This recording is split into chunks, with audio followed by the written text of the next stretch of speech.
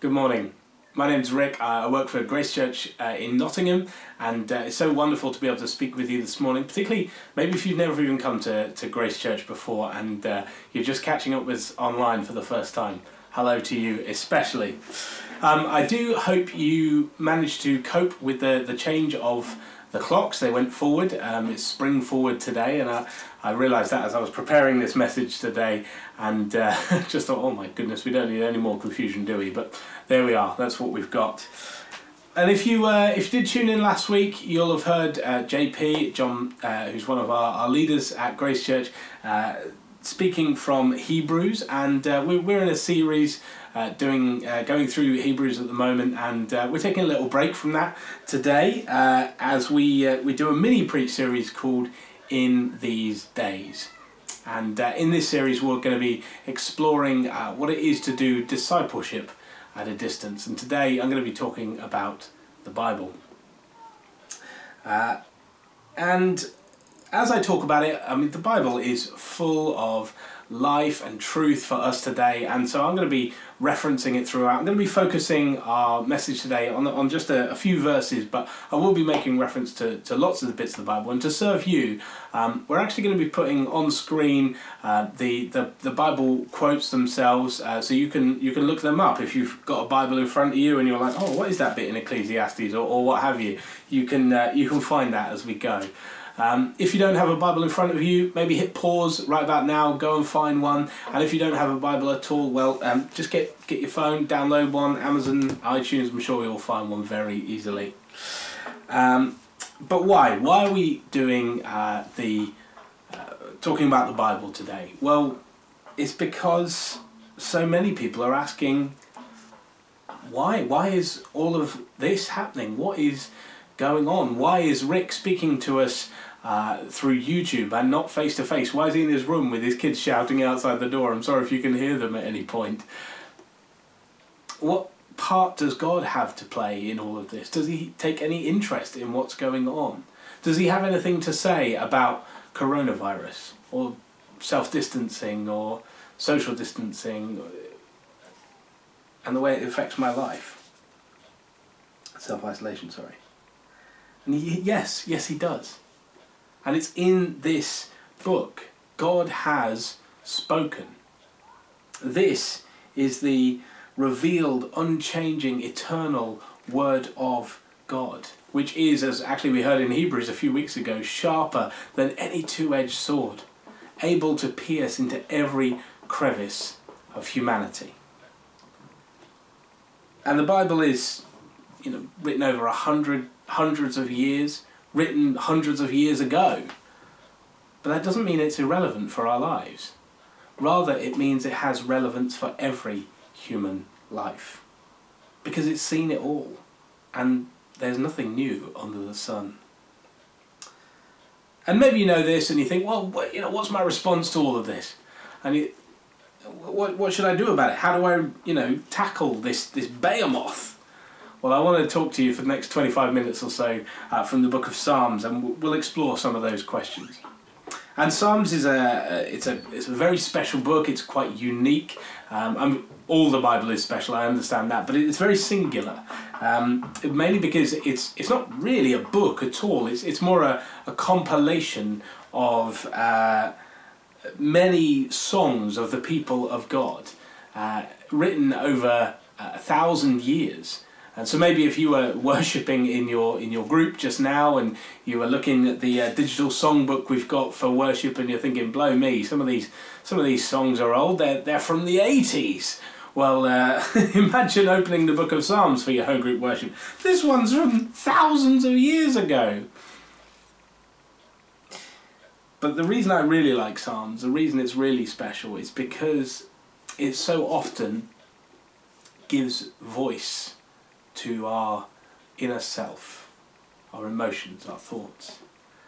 The church father Athanasius, you don't have to remember his name, he said, while the rest of the Bible speaks to us, Psalms speaks for us. The rest of the Bible speaks to us, Psalms speaks for us, which means when you don't know how to pray, which to me feels like quite a lot at the moment. When you don't know how you feel, even, read the Psalms, and they will speak for you. They will give you the words to your inner self. And read them out loud, by the way. This is my top tip for reading Psalms. And in fact, I do it for a lot of the wisdom literature, which is Job's, Proverbs, Ecclesiastes. And I read it out loud because, whisper it very quietly, I actually find these a little bit dull. I'm a narrative man. I used to be an actor. I love storytelling. And so, give me a grand, sweeping story. Psalms isn't that. It's a collection of songs. It doesn't have a great, sweeping narrative. Imagine reading the Grace Church songbook from cover to cover, starting with A Debtor to Mercy Alone and hoping that you find some great reveal in Your Love is Amazing. It doesn't work like that. But what it is are songs that speak the language of our heart. And so when I speak them out loud, my speech mingles with the word of God and it speaks for me. All those fears I've been feeling are released. All those questions of confusion I express to God. This is a wonderful, wonderful gift to us. Shall we have a look at the passage then? Psalm 1, I'm going to start right at the beginning, verses 1 to 3. So it's going to be quite short. Psalm 1, verse 1 to 3. Blessed is the man who walks not in the counsel of the wicked, nor stands in the way of sinners, nor sits in the seat of scoffers, but his delight is in the law of the Lord, and on his law he meditates day and night. He's like a tree planted by streams of water that yields its fruit in its season, and its leaf doesn't wither. In all that he does, he prospers. And fascinatingly, the whole of the book of Psalms starts with this one word, blessed. Blessed, and bless or blessing is a word that we see quite a lot in the Bible, and it's appropriately there because I think we use it as a translation for the Hebrew word there because the blessing implies that there's two parties, two people involved. One person blesses another, and that's what's going on. God blesses the man. But we can also use a different word to translate this. It could be translated happy, or rather truly happy. And I think, wow, what a brilliant way to start the Psalms, because it says, who wants to be happy? And I think all of us, don't we? I can't hear you because this is a recording, but if you want that, why don't you say it after me? I want to be happy. Great, I think I even heard some of you, or maybe it was my child, I'm not sure. We all want to be happy, of course. But Psalms is actually more cleverly compiled than the Grace Church Songbook, which is just alphabetical. Psalm 1 is actually deliberately placed right at the beginning of this holy anthology, because this acts as a catch-all for the whole of what is to come. You want to be happy? It says, find your delight in the law of the Lord and meditate on it day and night. And this word law here, it means, the word is Torah in Hebrew, which means instruction, but colloquially can be used for the whole Bible.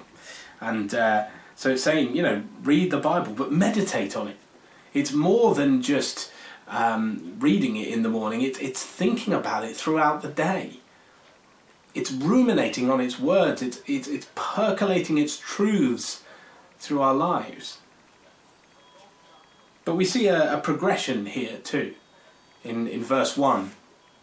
The progression of you walk, you stand, you sit.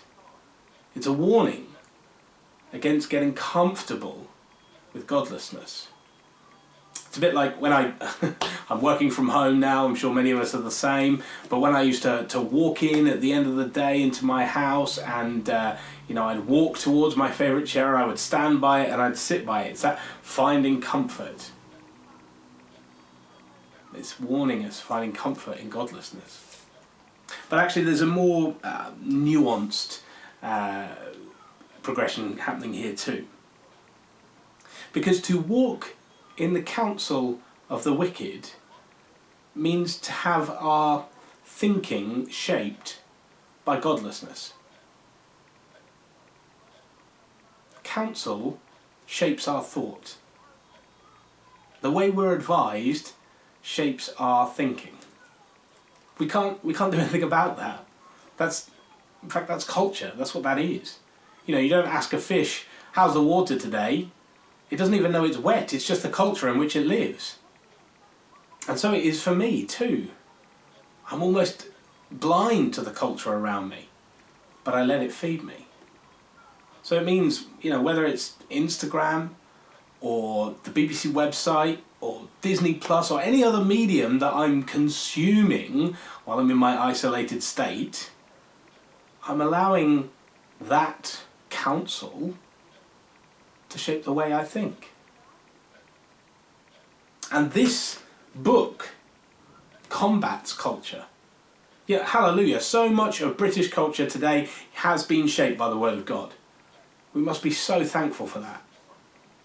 But there's so much of it that isn't as well. And I want to know the difference. I want to learn to think in a way that's going to make me happy, truly happy.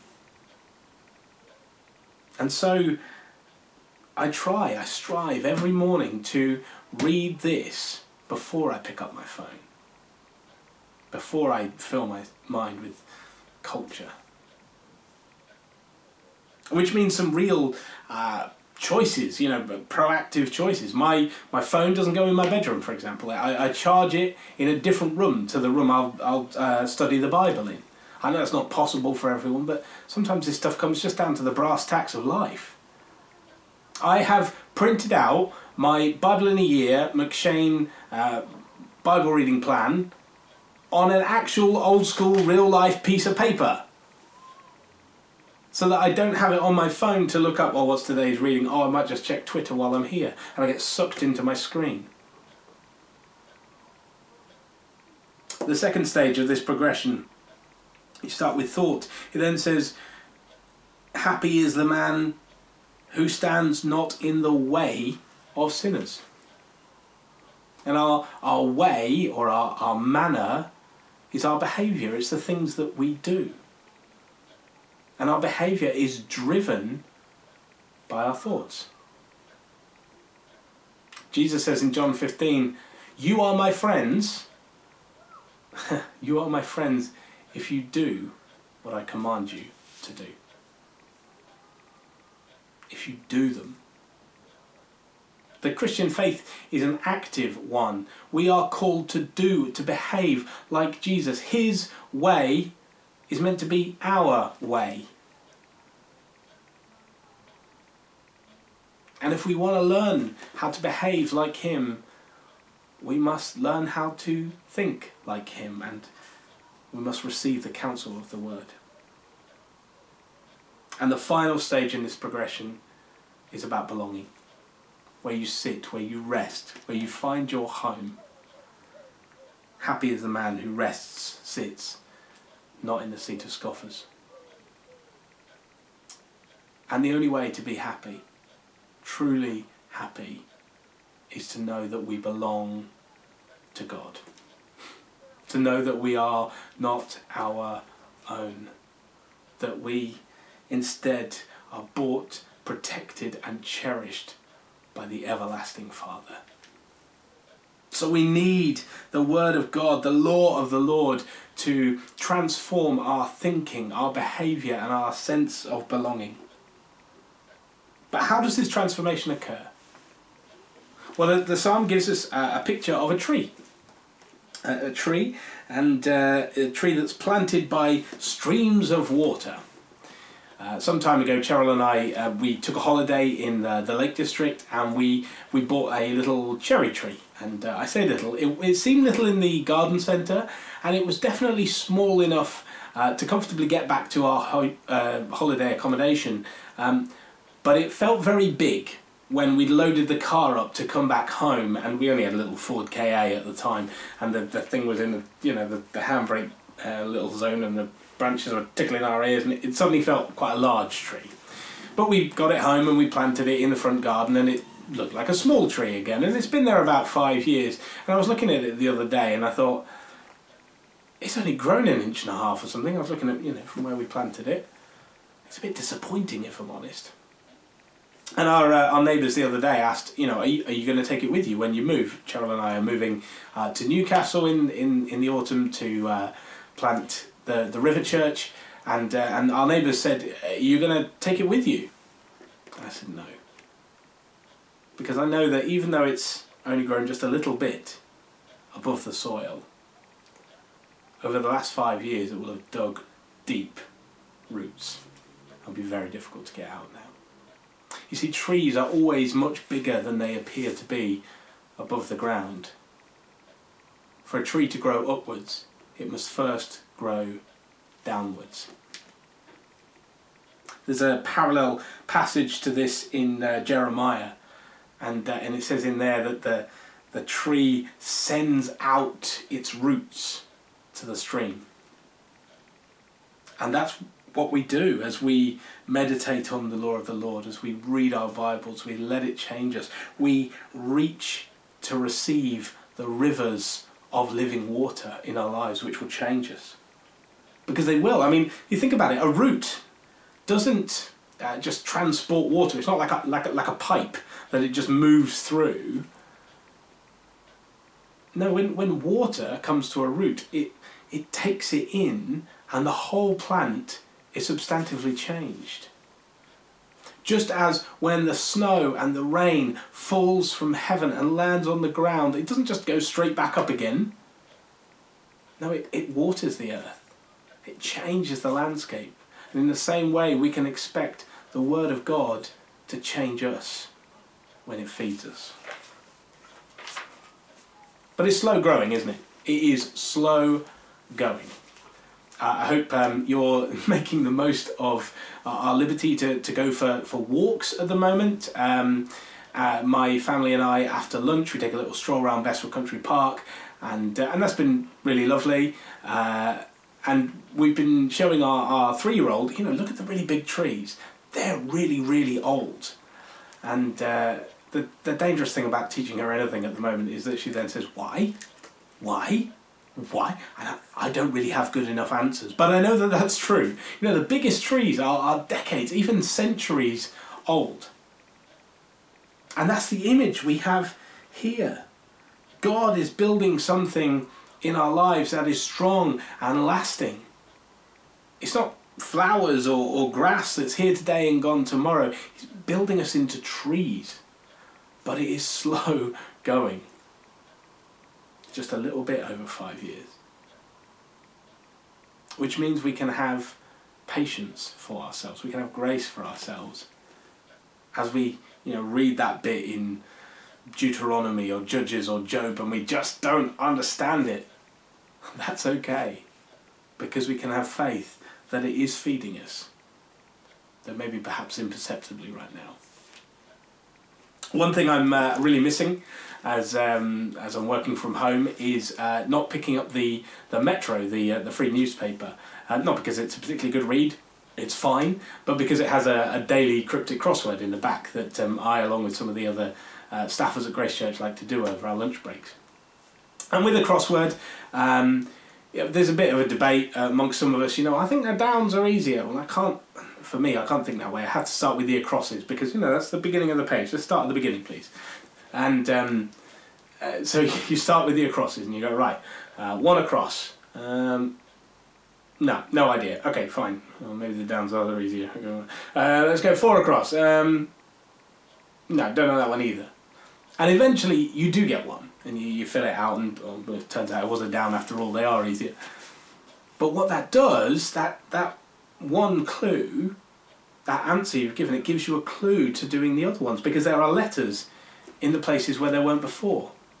And eventually you'll come back round to 1 across and 4 across and go, oh, I know a little bit more of what it's trying to get at now, because it's got the right letters in the right places and it gives me a shape of the word.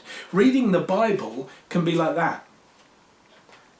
There may be times, I don't want to disillusion you, there may be times when you read a bit of the Bible and you go, what the heck is it talking about? I don't really understand that at all. I'm here to tell you, that's okay. That's okay. Do you know the secret? Keep reading. Just keep reading.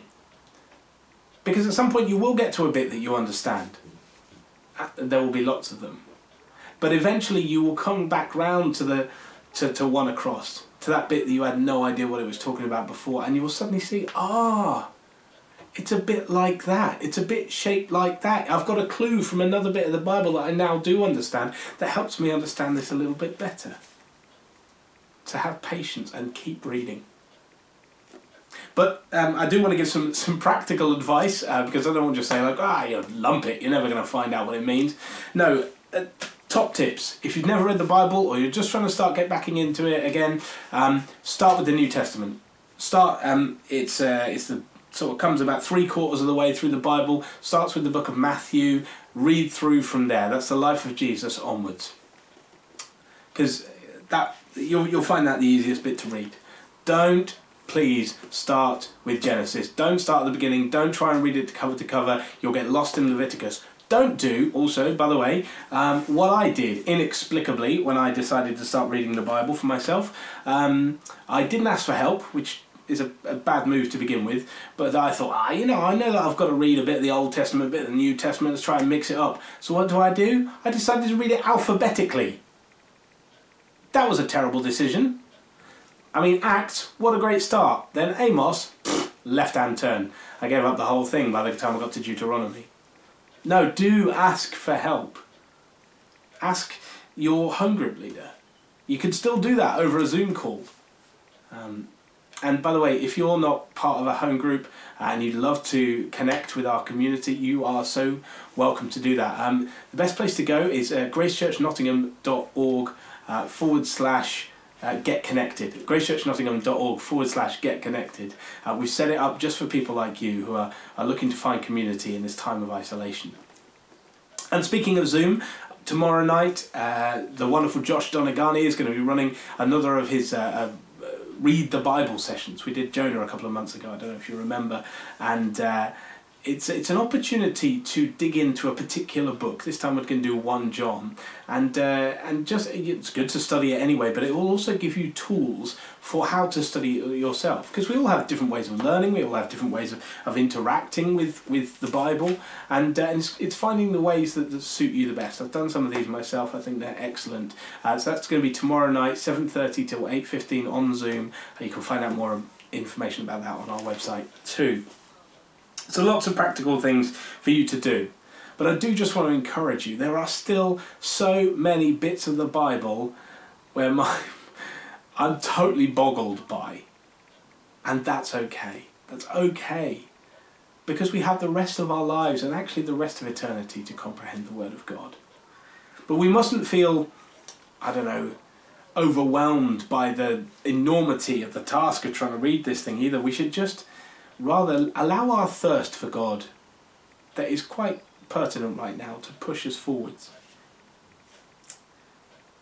What does the verse go on to say? It says the tree doesn't wither. In the Jeremiah version again, it says that the tree fears not heat, nor is anxious about drought, because it has its roots deeply set in the stream. So it doesn't need moisture from any other source. It's got all it needs. We are in the most testing time of our age.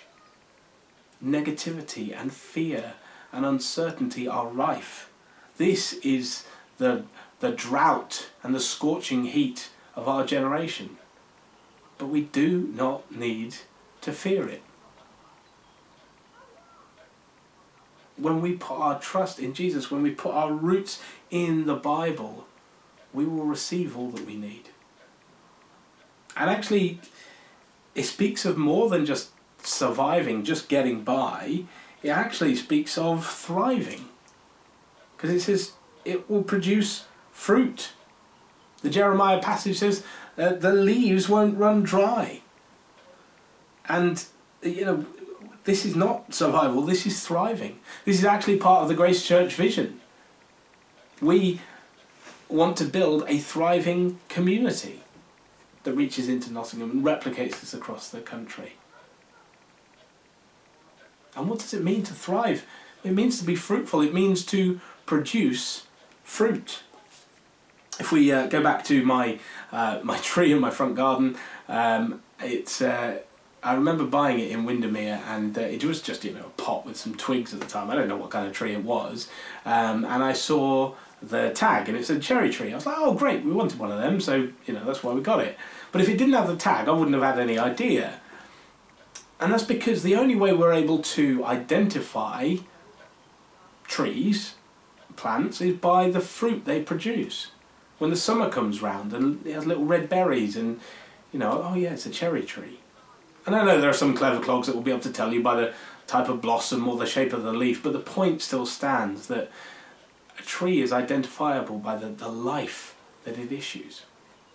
Jesus says in John 15, if you have a life in me, you'll produce fruit like me. That's how I want my life to be identified. Even in the midst of the scorching heat, the drought, I want to be producing that kind of Jesus fruit on my branches. And what is this Jesus fruit? It's love. It's joy. It's peace. It's patience. It's kindness. It's goodness. It's faithfulness. It's gentleness. And it's self-control. And in the midst of this crazy crisis, we can know all those things when we root ourselves in the Word of God. As we allow this book to feed us daily. And there's our challenge. There's our challenge. How are you going to find time in your day to read the Bible? Because it may be that you've had, university cancelled and you've suddenly got loads of room in your calendar to just sit there and flick through Judges and all the tricky bits that you never got round to. Or it might be that the kids are home and you suddenly feel like you have no time left at all. Well, in my experience, it's always been a fight. I always have to fight to find time to read the Bible.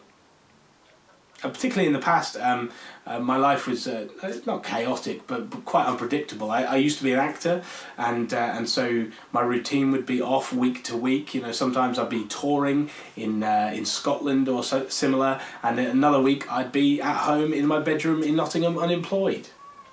I got married and got a steady job, but then my wife was a nurse, and so she would do shift work, and sometimes would mean she would start very early or finish very late, and I wouldn't have time to go back home to go back to work, and so I'd just end up sitting in a coffee shop waiting. And the thing is, you got to just treat these moments of change, and we're in a big one, not as a threat, but as an opportunity to do something fresh, to do something new. When I had lots of time, I'd get this bad boy out and I'd really dig into it. This is the ESV Study Bible. I really recommend it. It's got loads of really helpful notes for trying to understand the more complex bits. That's what I did when I had time. But other times when I found myself in a coffee shop and I wasn't going to carry that around, it's massive. I would just have my phone and have a Bible app on there. And then maybe just a gentle commentary or something to help me read it. This is I really recommend this. This is Phil Moore, Straight to the Heart series. He's done a whole load of them. I've actually used this Psalms in preparation for today's message. But it's so readable. It's I don't know, 4 pages a chapter and making a little comment on something. It's really, really life-giving and helping us understand some of the trickier bits of the Bible and give voice to our inner self, as we saw. But that's just Psalms, those are the ones. And then finally, recommend this one. JP highlighted it at the beginning of the year as we started Hebrews. Hebrews for everyone, similar sort of, quite light, quite easy to read. But we are going to pick up the Hebrews series again, and so why not get a copy of this? You can still get it on Amazon, and let it feed you, let it change you day to day.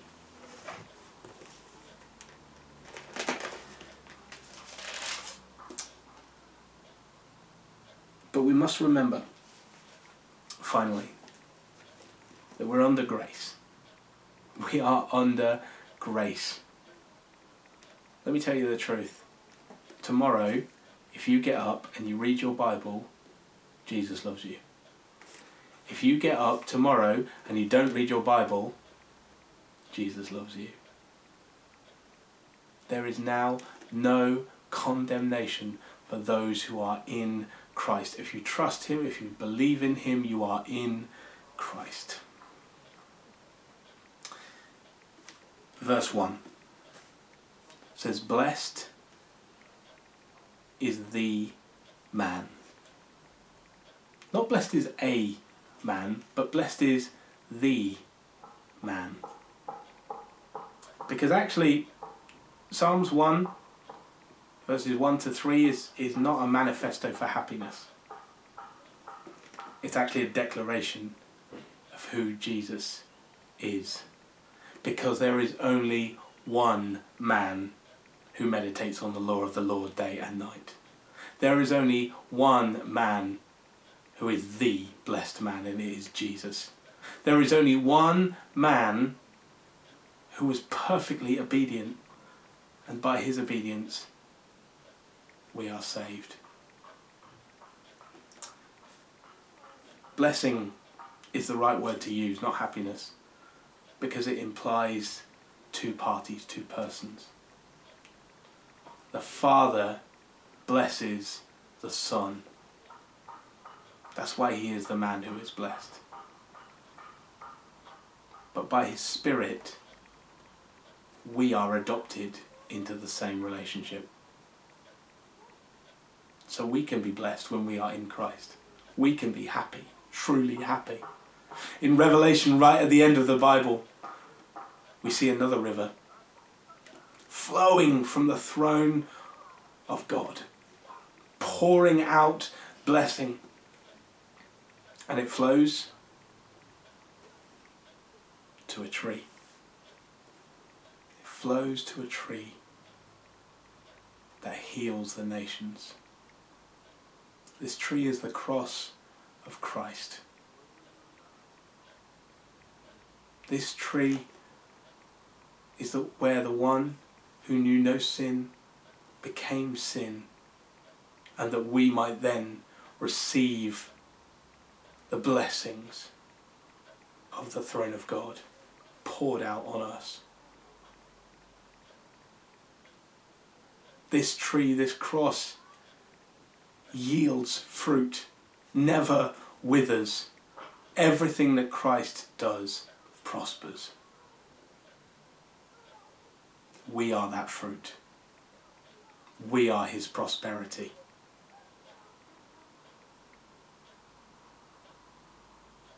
And in him, when you are in Christ, you can be happy.